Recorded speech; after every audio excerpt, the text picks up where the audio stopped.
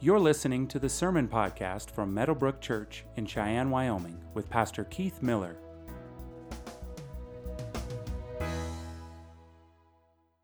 All right, so we are going to answer some questions. So last week I answered a bunch of questions. We're going to finish up answering those questions, and then next week is Palm Sunday, and the week after that is Easter, and before Easter it's Good Friday. So lots of stuff that's happening at Meadowbrook, and but I'm excited about these questions. All these questions are really good. So let's start off with the first one. What does the Bible say about tattoos, and is it okay for Christians to get them? So I'm going to answer that question. And typically, those who say no, the Bible, you shouldn't get a tattoo, it's immoral to get a tattoo, they'll go to this verse in Leviticus. So let's go to that verse, Leviticus chapter 19. Go back. Leviticus 19. There we go. Verse 28. You shall not make any cuts on your body for the dead, or tattoo yourselves, I am the Lord. Now, what's going on with this verse? Well, I'll tell you what's going on. Chapter 19 of Leviticus is telling the Hebrew people how they are to live as they enter into the land of Canaan, and how they are to be set apart from the rest of the people groups. The way they would, in Canaan, the way they would mourn their dead and they worship different gods is they would cut themselves, they would lacerate themselves. God said, you are not to do that. I am the God of the living, and I am your God. And so you honor me with your lives. You don't cut yourself. And then he goes on to say, or tattoo yourselves. Literally, it could read tattoo marks, or I think the King James says markings, because the kind of tattoos we think of today, it wasn't really in the minds of those who I think interpreted or translated the King James Bible, but literally it's tattoo marks. You shall not mark yourselves, for I am the Lord. Well, what's that talking about? Well, in Egypt, we do know this historically, that in Egypt, the women would tattoo parts of their body that represented fertility as a way of honoring and appeasing the fertility gods. And God's basically saying, I am the God of the living. You're not to dedicate your body to other gods. You dedicate your body to me. So that's the context of this verse. Now, is there any other verse in the Bible that talks about tattoos? I don't really think so. Not that I'm aware of. But this verse is not talking about getting pierced, right? So it's not saying you shouldn't get pierced. And it's not saying you shouldn't get tattoos. Now, in answering that question, I have more to say.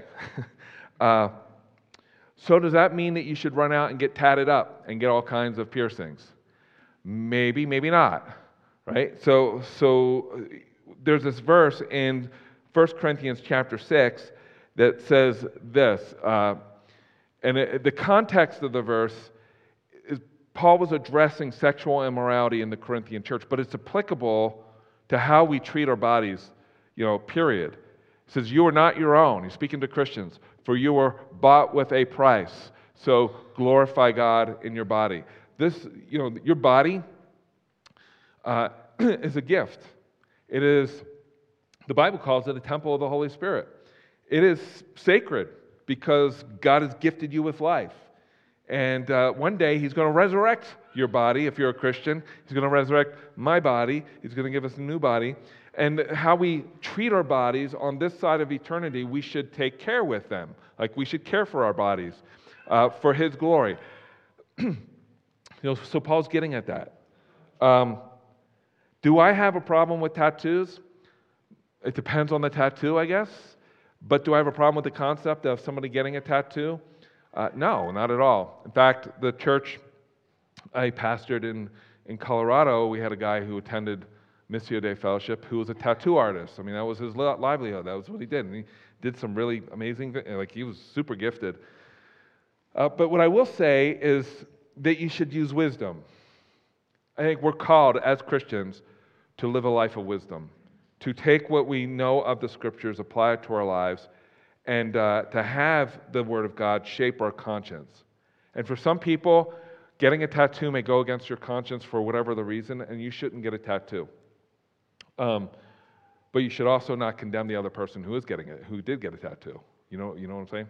And if your conscience isn't bothered by getting a tattoo, then my recommendation to you would be, if you're going to get a tattoo, get one that doesn't dishonor Christ or dishonor God or misrepresent what it means to be a son or a daughter of the God of all creation. Does that make sense? So anyway, that's my answer for tattoos. I promised you I would answer it. I don't even remember who asked this question, but I'm about probably like 7 months late. But I got to it. I finally got to it. And it wasn't that I was afraid to answer it. It just didn't get to it. All right, next question. Oh, before we go to the next question, I don't know what to make of this. The point is this: when Jesus comes again, we're told that on his robe and on his thigh is written King of Kings and Lord of Lords. Now, is it written on his skin? Because Jesus still has a body, a resurrected human body. Is it written on his person, or is it written on garments that he's going to be wearing? I don't know. I would not use that verse as a proof text for why you should get a tattoo, though. Okay? But it's there. It is there. Okay, question number 2. I figured I'd start with the easiest questions first. Is the Daniel mentioned in Ezekiel 14, verse 14, the same one that wrote the book of Daniel? If yes, what else do we know about Daniel's early life? Now, if you're like fairly new to Meadowbrook, then you probably are not aware that I preached through the book of Daniel.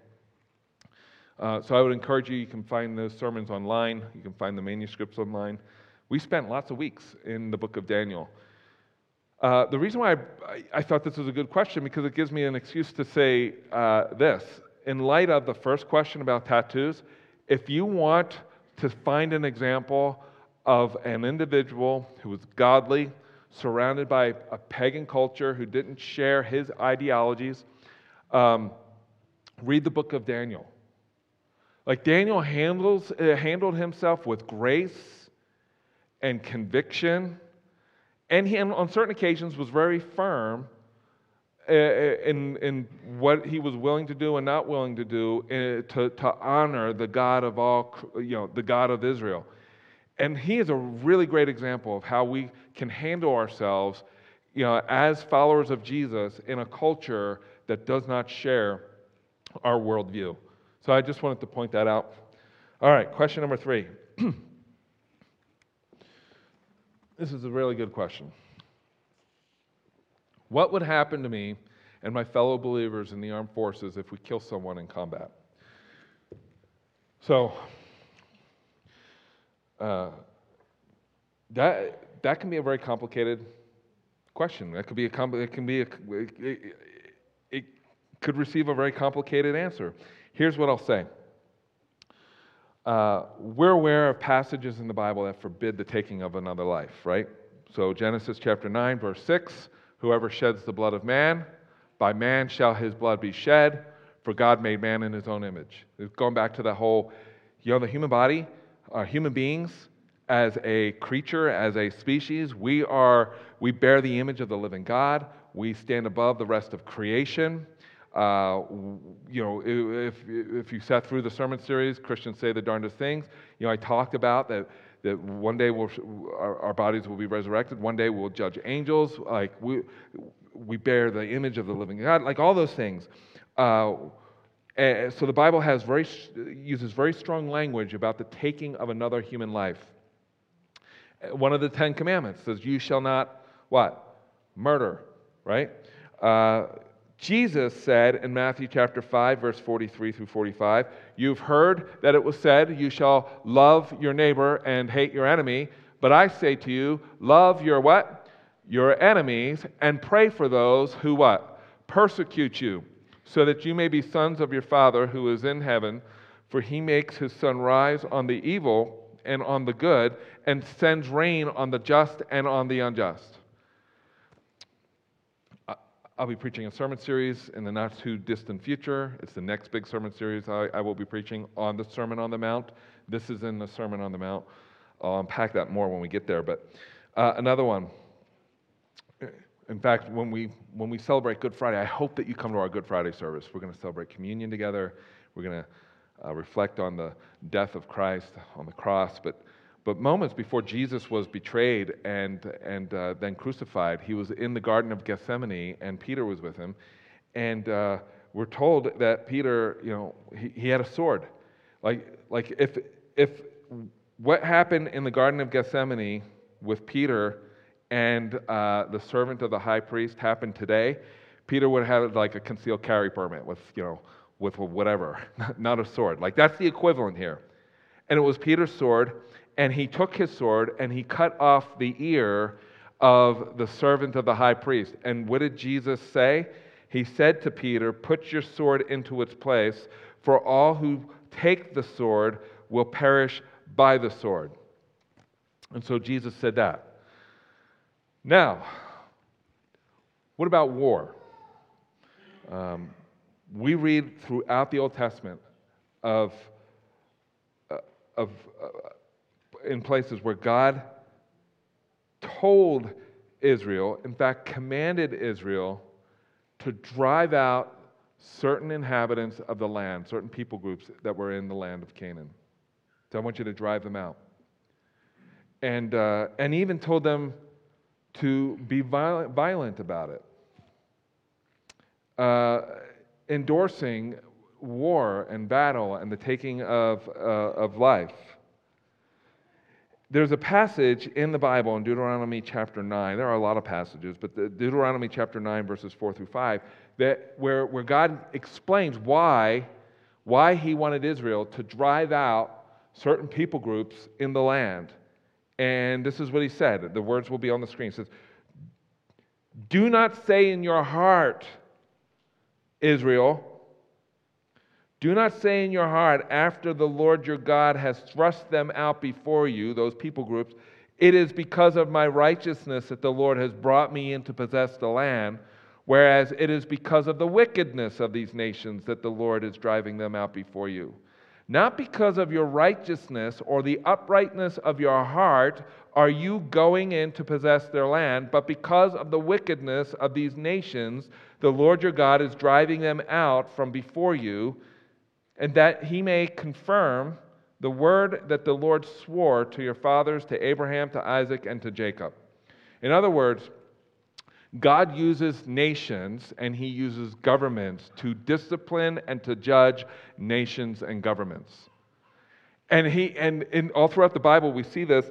He even used wicked nations to judge wicked nations.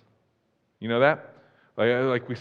Even with Israel, when God disciplined Israel, he used Babylon as an empire to discipline his people in the land of Israel, the land of Canaan, and had them forcibly removed from the land because of their idolatry and their disobedience before the Lord. So God will use government, the agency of government, to judge other nations. There's a passage in Romans chapter 13, which is a really interesting passage because Romans, the book of Romans, was written most likely while Emperor Nero, was unleashing his reign of terror on the church, on Christians. And it's in that context Paul wrote Romans. And in Romans chapter 13, he says, "Let every person be subject to the governing authorities, for there is no authority except from God, and those that exist have been instituted by God." So therefore, government is instituted by God. "Therefore, whoever resists authorities resists what God has appointed, and those who resist will incur judgment. For rulers are not a terror to good conduct, but to bad. Would you have no fear of the one who is in authority? Then do what is good, and you will receive his approval, for he is God's servant for your good. But if you do wrong, be afraid, for he does not bear the sword in vain, for he is the servant of God, an avenger who carries out God's wrath on the wrongdoer." So that's the purpose of government, and that's why we have laws in the land. And even Rome had really good laws. and even Rome was used by God to suppress evil. You know that, right? Like, God uses government to suppress evil in the world. And even unjust governments and even corrupt governments he's able to use to suppress evil. Our world is jacked up, it's upside down, it's a mess, but it's not as evil as it could be. God uses nations to judge other nations. He uses government to discipline and to hold people in their place. We're not, like, society is not as wicked as it could be. And so there's that. So how about the person who is called into some form of battle or war that involves the taking of another life? Well, I think there are several factors that come into play with that. One, does it go against your conscience? If you're in the military and your conscience is bothered by the prospect of having to take the life of another human being, should you be called into a conflict, then you must obey your conscience. That there is a structure of authority in our lives, and the one who holds ultimate authority is God. And so if government asks you, or if there are laws in our nation that require you to do something that goes against the Word of God or goes against your conscience, then you must charitably, graciously, kind of the same word, and with care, disobey.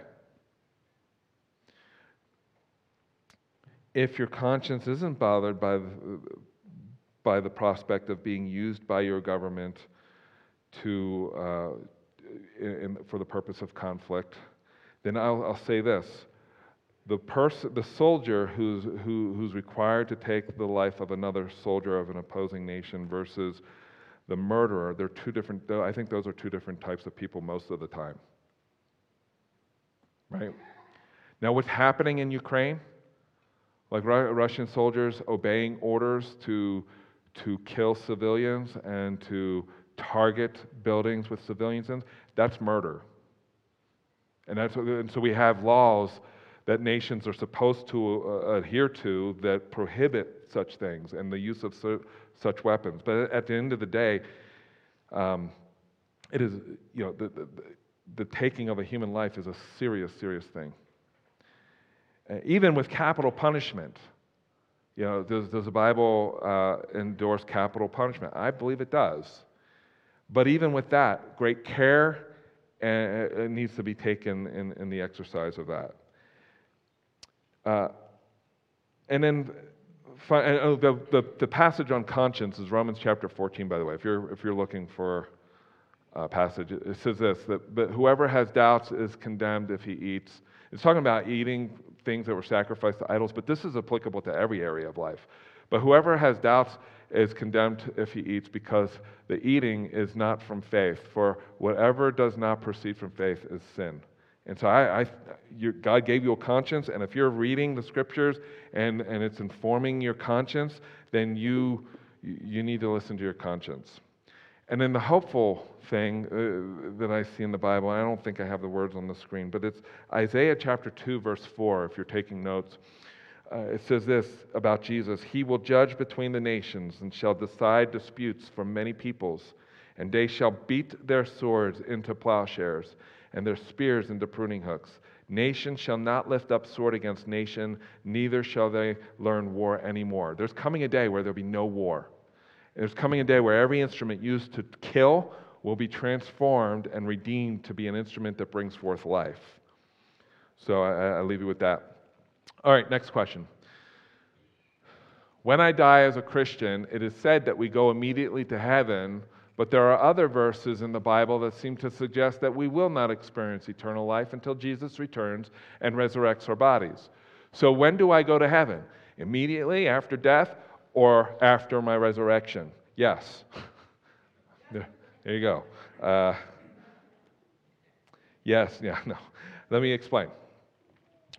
The Bible teaches that for the Christian, the moment you breathe your final breath and you die, you are immediately brought before the presence of God. Not your body, but your disembodied spirit or soul. I think spirit and soul are the same thing in the Bible. So in 2 Corinthians chapter 5, verse 8, it says this: yes, we are of good courage, and we would rather be away from the body and at home with the Lord. The context here is suffering and death. So if my body fails, my hope is that I'll be present with the Lord. Now, heaven, and I've talked a lot about heaven even since I've been here, 3.5 years. I've been the pastor. The Bible teaches us that place, heaven, where our disembodied soul spirit goes to, that's temporary. The end game or the end goal here, or what God's planning for you, the point of salvation is not just your disembodied soul is in heaven. The goal of salvation is that your disembodied soul will meet up with a resurrected body that God will do for you and bring the two to one, and then He'll resurrect this sin-cursed earth in the same manner, and we will run through fields on planet Earth. We will have physical, eternal bodies that will not get sick, will not grow old, will not be affected by the curse of sin. That's the goal of the gospel. I mean, that's the hope of the gospel, part of the hope of the gospel, and that is the goal of salvation. Right? So that's why I say yes to both the question. When you die, if you're a Christian, in the presence of the Lord. When you die, if you're not a Christian, your disembodied soul will be judged, and you will spend a period of time in a type of hell that Jesus describes as a place of utter darkness, of weeping and gnashing of teeth. And then there will be a resurrection. That resurrection will include the redeemed, that is, those who have placed their faith and trust in Jesus, all God's people. And then there will be a resurrection also of the unredeemed, of those who've died in their sins. And that's described for us in Daniel chapter 12 and also Revelation chapter 20. And so the redeemed will inherit life, and then the unredeemed will be cast into the lake of fire. And it says that's where the devil will go, the Antichrist, and it's a horrible place.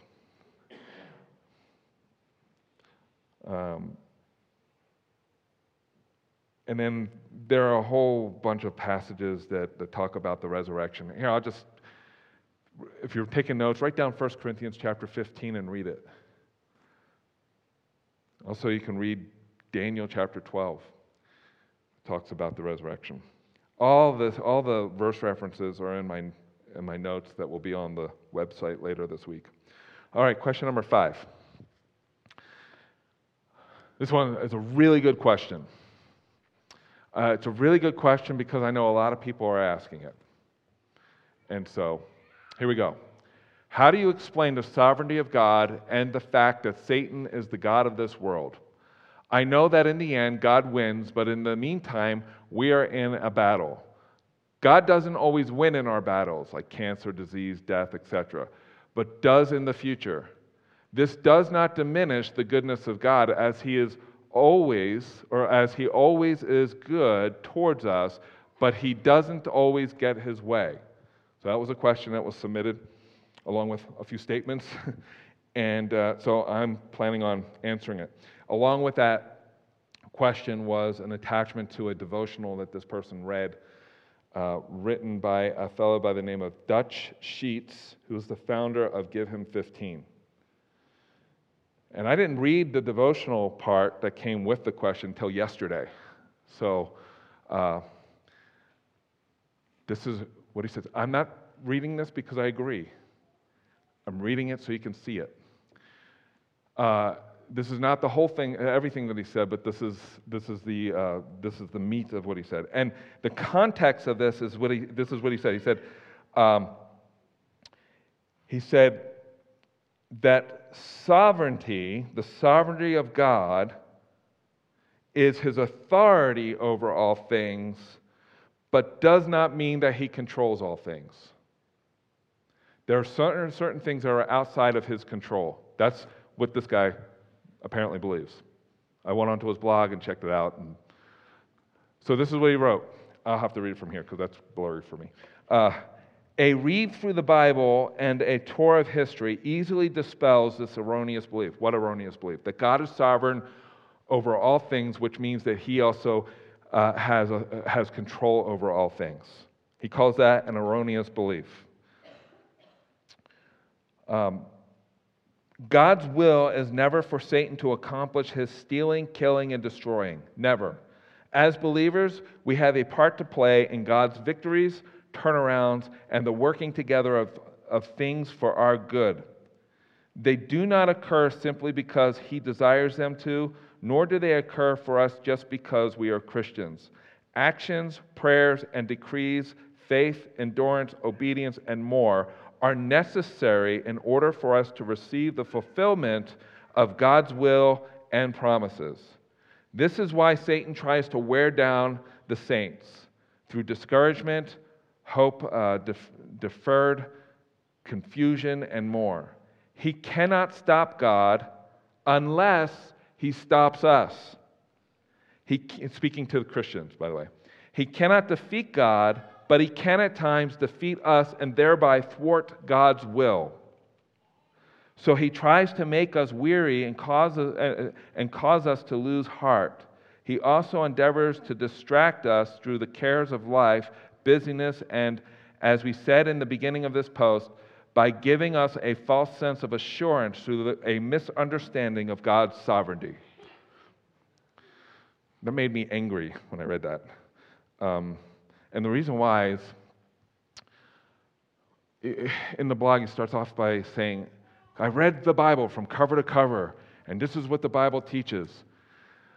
I will say, before I answer this, I will say, and I say it about me too, anything you hear me say, anything you read, measure it against the Word of God. Don't assume that it's true because somebody wrote it on a blog or that you heard it on Sunday morning from somebody standing in front of you. Measure it against the Word of God. Make sure it jives with the Word of God. So here's my answer to that. For God to be infinitely sovereign, because if God is God, he must be infinite in every way. Infinite is complete, full, every way. For God to be infinitely sovereign, he must always get his way. To be infinite, God must be complete, whole, and without part. Theologians call this the simplicity of God. That means that he is omnipotent, that is all-powerful. He is omniscient, all-knowing. He is omnipresent. He's everywhere at the same time. He's also good. He's also eternal. He's also love. He's also grace. He's also just. He's all those things in equal part. And not one of his attributes is in conflict with the other. He is not Shrek, Green Shrek, who describes himself, I'm like an onion, I have layers. God does not have layers. He is God, and he's infinitely perfect. His goodness, his holiness, his love, his justice, grace, mercy, wrath are his in infinite measure. I know this is kind of deep stuff, but I just want you to hear this. And then you come to passages, and this is just one of many passages, Isaiah 46. Let's read this together. Ready? I am God, and there is no other. I am God, and there is none like me, declaring the end from the beginning and from ancient times, things not yet done, saying, my counsel shall stand, and I will accomplish all my purposes, calling a bird of prey from the east, the man of my counsel from a far country. I have spoken, and I will bring it to pass. I have purposed, and I will do it. What is he saying there? Yeah, that's the definition of sovereignty. And now there are other places in the Bible. We're going to look at some stuff, but I want to break this down. There are four things that Isaiah 46 is saying about God and his sovereignty. One, that only God alone, it's explicit, God alone declares the end from the beginning. God alone accomplishes all his purposes. God alone brings to pass what he has spoken. And like number 2, God alone does. He just doesn't accomplish it. He does all that he purposes. Some theologians call this the decree of God. He does what he wills to do. So for Mr. Sheets to suggest that God's plans are dependent on his creatures is to say that his sovereignty is not infinitely perfect, and therefore not able to accomplish what he wills all the time because his plan is somehow dependent on my obedience or my actions or the actions of mankind. One of the sermons I preached in the series, Christians Say the Darndest Things, I addressed the statement, everything happens for a reason, it was a play on words. And that was a fun one for me, because I was like, yeah, and no. And so I fleshed that out. And I said, basically depends on what you mean by that statement. I said that God, a sovereign God, cannot coexist in a universe where karma, luck, or chance exist.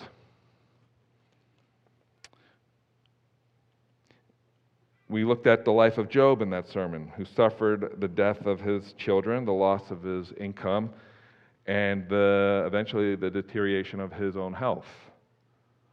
All of what Job suffered came about because Satan asked permission to touch him.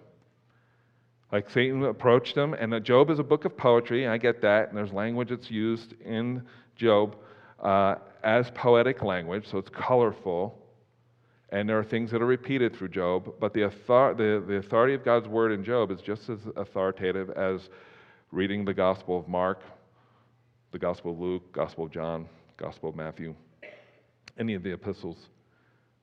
But Job suffered. And so Satan approached God. And why did he approach God? Because he needed permission to touch God's servant. And so God said, you could take everything that he owns, but you can't touch him. That was the first engagement that was had between Satan and God. And because Satan believed that he could get Job to curse God.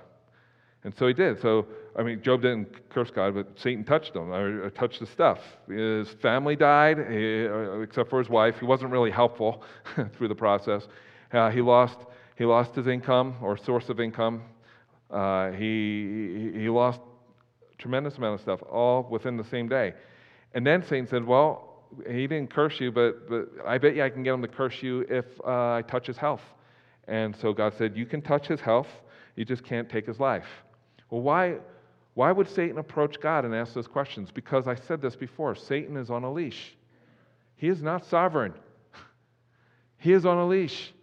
And he is only permitted to act within the borders of God's sovereign will. Now, Satan has a will, and he's evil, but he can only exercise that will within the borders of God's sovereign will and decree. And the same is true for you, by the way, and me. We all have the freedom to choose. We all have a will. But that will is limited to the sovereign will of God, because he's governing the universe. And he's able to use your decisions and the decisions that others make and turn that all around in a redemptive way. And the stuff that happens to you, like as it happened to Job, God's able to turn that around in a redemptive way. And so Job suffered all these things. And then and at the end of Job, or towards the end of Job, in Job chapter 42, verse 2, this is what he said. Now, so we looked at a verse in Isaiah, or a few verses in Isaiah, and now I pointed out Job as an example. And here Job said in chapter 42, verse 2, let's read this together. Ready? I know that you can do all things, and that no purpose of yours can be thwarted. What? Right. That's why I say, when you read something, just because it sounds good doesn't mean it's true. Measure it against the Word of God.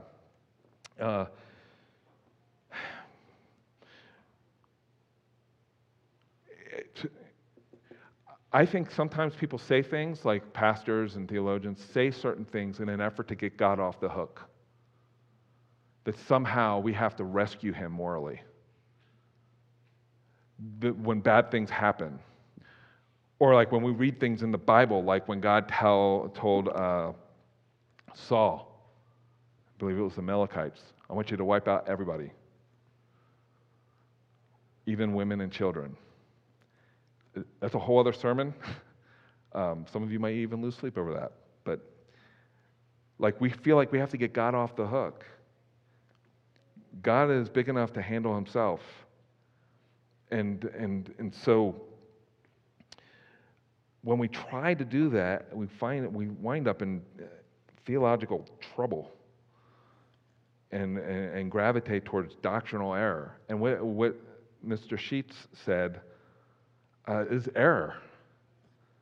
To suggest that God's plan, his will, could be thwarted based on what I do or don't do is hopeless. Because I don't know about you, but I'm pretty messed up. And God is bigger than my stuff, my mess, and he's able to turn it around. And even we'll get one other thing Job said. In Job chapter 10, he said this. He said, your hands fashioned and made me, and now you have destroyed me altogether. Remember that you have made me like clay, and will you return me to the dust? Did you not pour me out like milk and curdle me like cheese? You clothed me with skin and flesh and knit me together with bones and sinews. You have granted me life and steadfast love. Your care has preserved my spirit. Meaning, God, you are the author of my life, and everything around me is because you've allowed this in my life. And not just Job's words should we take on this point. There are other passages in the Bible. Psalm 103. Let's read this together. The Lord has established his throne in the heavens, and his kingdom rules over all. Here's another one. Let's go to the next one. Proverbs chapter 16, verse 9. Ready? The heart of man plans his way, but the Lord establishes his steps. And then 1 Chronicles 29, verse 11. Let's read this again. Yours, O Lord, is the greatness and the power and the glory and the victory and the majesty, for all that is in the heavens and in the earth is yours. Yours is the kingdom, O Lord, and you are exalted as head above all. You don't have to read this one, but Daniel chapter 4, verse 35. All the inhabitants of the earth are accounted as nothing, and he does, who does? God. God does, according to his will, among the hosts of heaven and among the inhabitants of the earth, and none can stay his hand or say to him, what have you done?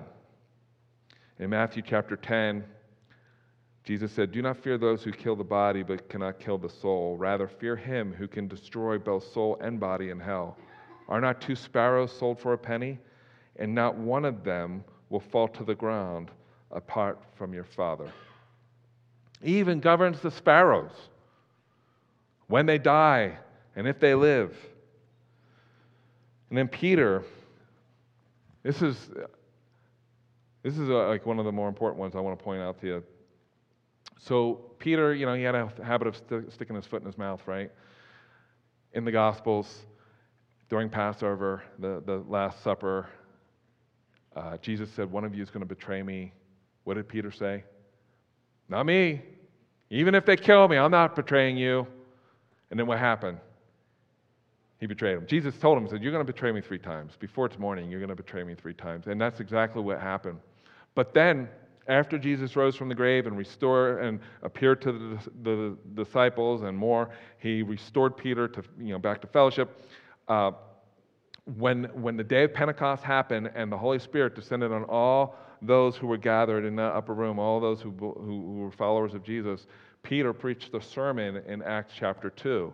This is part of that sermon. I'd encourage you to read it. But he said, men of Israel, hear these words. Jesus of Nazareth, a man attested to you by God, with mighty works and wonders and signs that God did through him in your midst, as you yourselves know. So Peter's speaking to this crowd of people who probably, many of them may have been there when Jesus was being crucified. This Jesus, delivered up according to the what? The definite plan and foreknowledge of God, you crucified and killed by the hands of lawless men. What is it saying there? It's saying that God's will and his determination was that Jesus be crucified. The people who crucified him were guilty for an evil act, but God used their evil to accomplish his good. That's what's being said there. And it goes on to say, God raised him up, loosening the pangs of death, because it was not possible for him to be held by it. So outside of the fact that Jesus rose from the grave and God, was able to even use the evil intentions of people like Pilate and the people who were, screamed out, "Crucify," that God was able to turn that around for his redemptive purposes. Here's the point. He's still doing that today. And he could take your disease and your cancer and all the bad stuff that's happening in the world. That's not outside of God's will. Like, it's not outside of his sovereign reign. He didn't look at your cancer and say, "Whoops, I missed that one. I should have caught those mutating cells in you." Or he didn't look at the death of your loved one and say, "Oh, missed that." He is sovereign over all of it, and he's able to take even the most evil of things and turn it around for his redemptive purposes. Your disease, your loss of a job, the evil that you suffered at the hands of somebody else, God is able to turn that around, and it is not beyond his sovereign will to do so. I would not be able to sleep at night if I knew that God was not sovereign. Because you know what that means? He's not God at all. He is sovereign. And he doesn't yield his sovereignty. He is sovereign. And that Romans passage, let's go to Romans chapter 11. Romans, again, in the context of a very evil emperor, Paul wrote this, but he wrote Romans chapter 11 after he wrote Romans chapter 8. God works all things for the good of those who love him. He wrote that after he wrote Romans chapter 9. He hardened Pharaoh's heart. He made some vessels for honorable use, some vessels for dishonorable use. He wrote chapter 11 after he wrote chapter 10. How then will they hear without a preacher? Who shall we send? To go. The people need to hear the gospel, and God has chosen to use people like you and people like me to accomplish his redemptive purposes in the world, and he's going to do it. That's what Romans chapter 10 tells me. Then he wrote Romans chapter 11, and this is how he concludes it. Let's read this together. Ready? Oh, the depth of the riches and wisdom and knowledge of God. How unsearchable are his judgments and how inscrutable his ways. For who has known the mind of the Lord, or who has been his counselor, or who has given a gift to him that he might be repaid? For from him and through him and to him are all things. To him be glory forever. Amen. Amen. Here's what I'll say to that. And then I got one final question, and I got one simple answer to that final question. So we're almost done. God always gets his way. He never has a bad day. He never is frustrated. He gets angry, but that's not the same as being frustrated. To be frustrated is when you don't get your way. He is never frustrated. Listen, he never has a plan B. It's always plan A. God is working out his will with purpose and even uses the evil in our world to accomplish his good purposes, period. Regardless of what happens in your life. And you can go to him, even though you might not understand everything that's happening, but know that he is good, and somehow he's turning this around. And you might not see it in your lifetime, but he's turning it around. Final question, and I got a very quick answer to this. How can I come to terms with the unknown? The only way you're going to come to terms with the unknown is that you're not in control. You're not in control. But there is a God who is sovereign and He is good. He is infinitely good. He doesn't need to get better at being good. He is good all the time. There's this passage in Nahum, Old Testament little book in the Bible, Nahum chapter 1, verse 7. This verse is sandwiched between statements about God's judgment. But this is what it says. Let's read this together. Ready? The Lord is good, a stronghold in the day of trouble. He knows those who take refuge in Him. He knows those who take refuge in Him. Let's pray. Father, thank you so much for this day. Thank you for your grace and for your mercy. Thank you for what you're doing in and through our lives. God, I thank you that you are a good, sovereign God, and you are for our good. You are for us, and you're not against us. And your people, that is. And if there's anyone in this room who has not yet placed their faith and trust in you, that they will hear these words, that there is salvation found in no one else but the name of Jesus, who is the Christ, who said, I am the way, the truth, and the life, and nobody comes to the Father except by me. That if you confess with your mouth Jesus is Lord and believe in your heart that you, O God, raised your Son from the grave, that all who believe that will be saved. And for the rest of us, God, it's good news. It's good news that you are a God who's not like Shrek. You are not an onion. You don't have layers. You are all who you are in infinite measure, and there's no conflict within you. You are perfect in every way. And for those who have placed their faith and trust in your Son, you call us sons. You call us daughters with all the rights and privileges of being a child of the God of all creation. It's in Jesus' name we pray. Amen. Thank you for listening to the Meadowbrook Church podcast. For more information about our church, visit meadowbrook.org.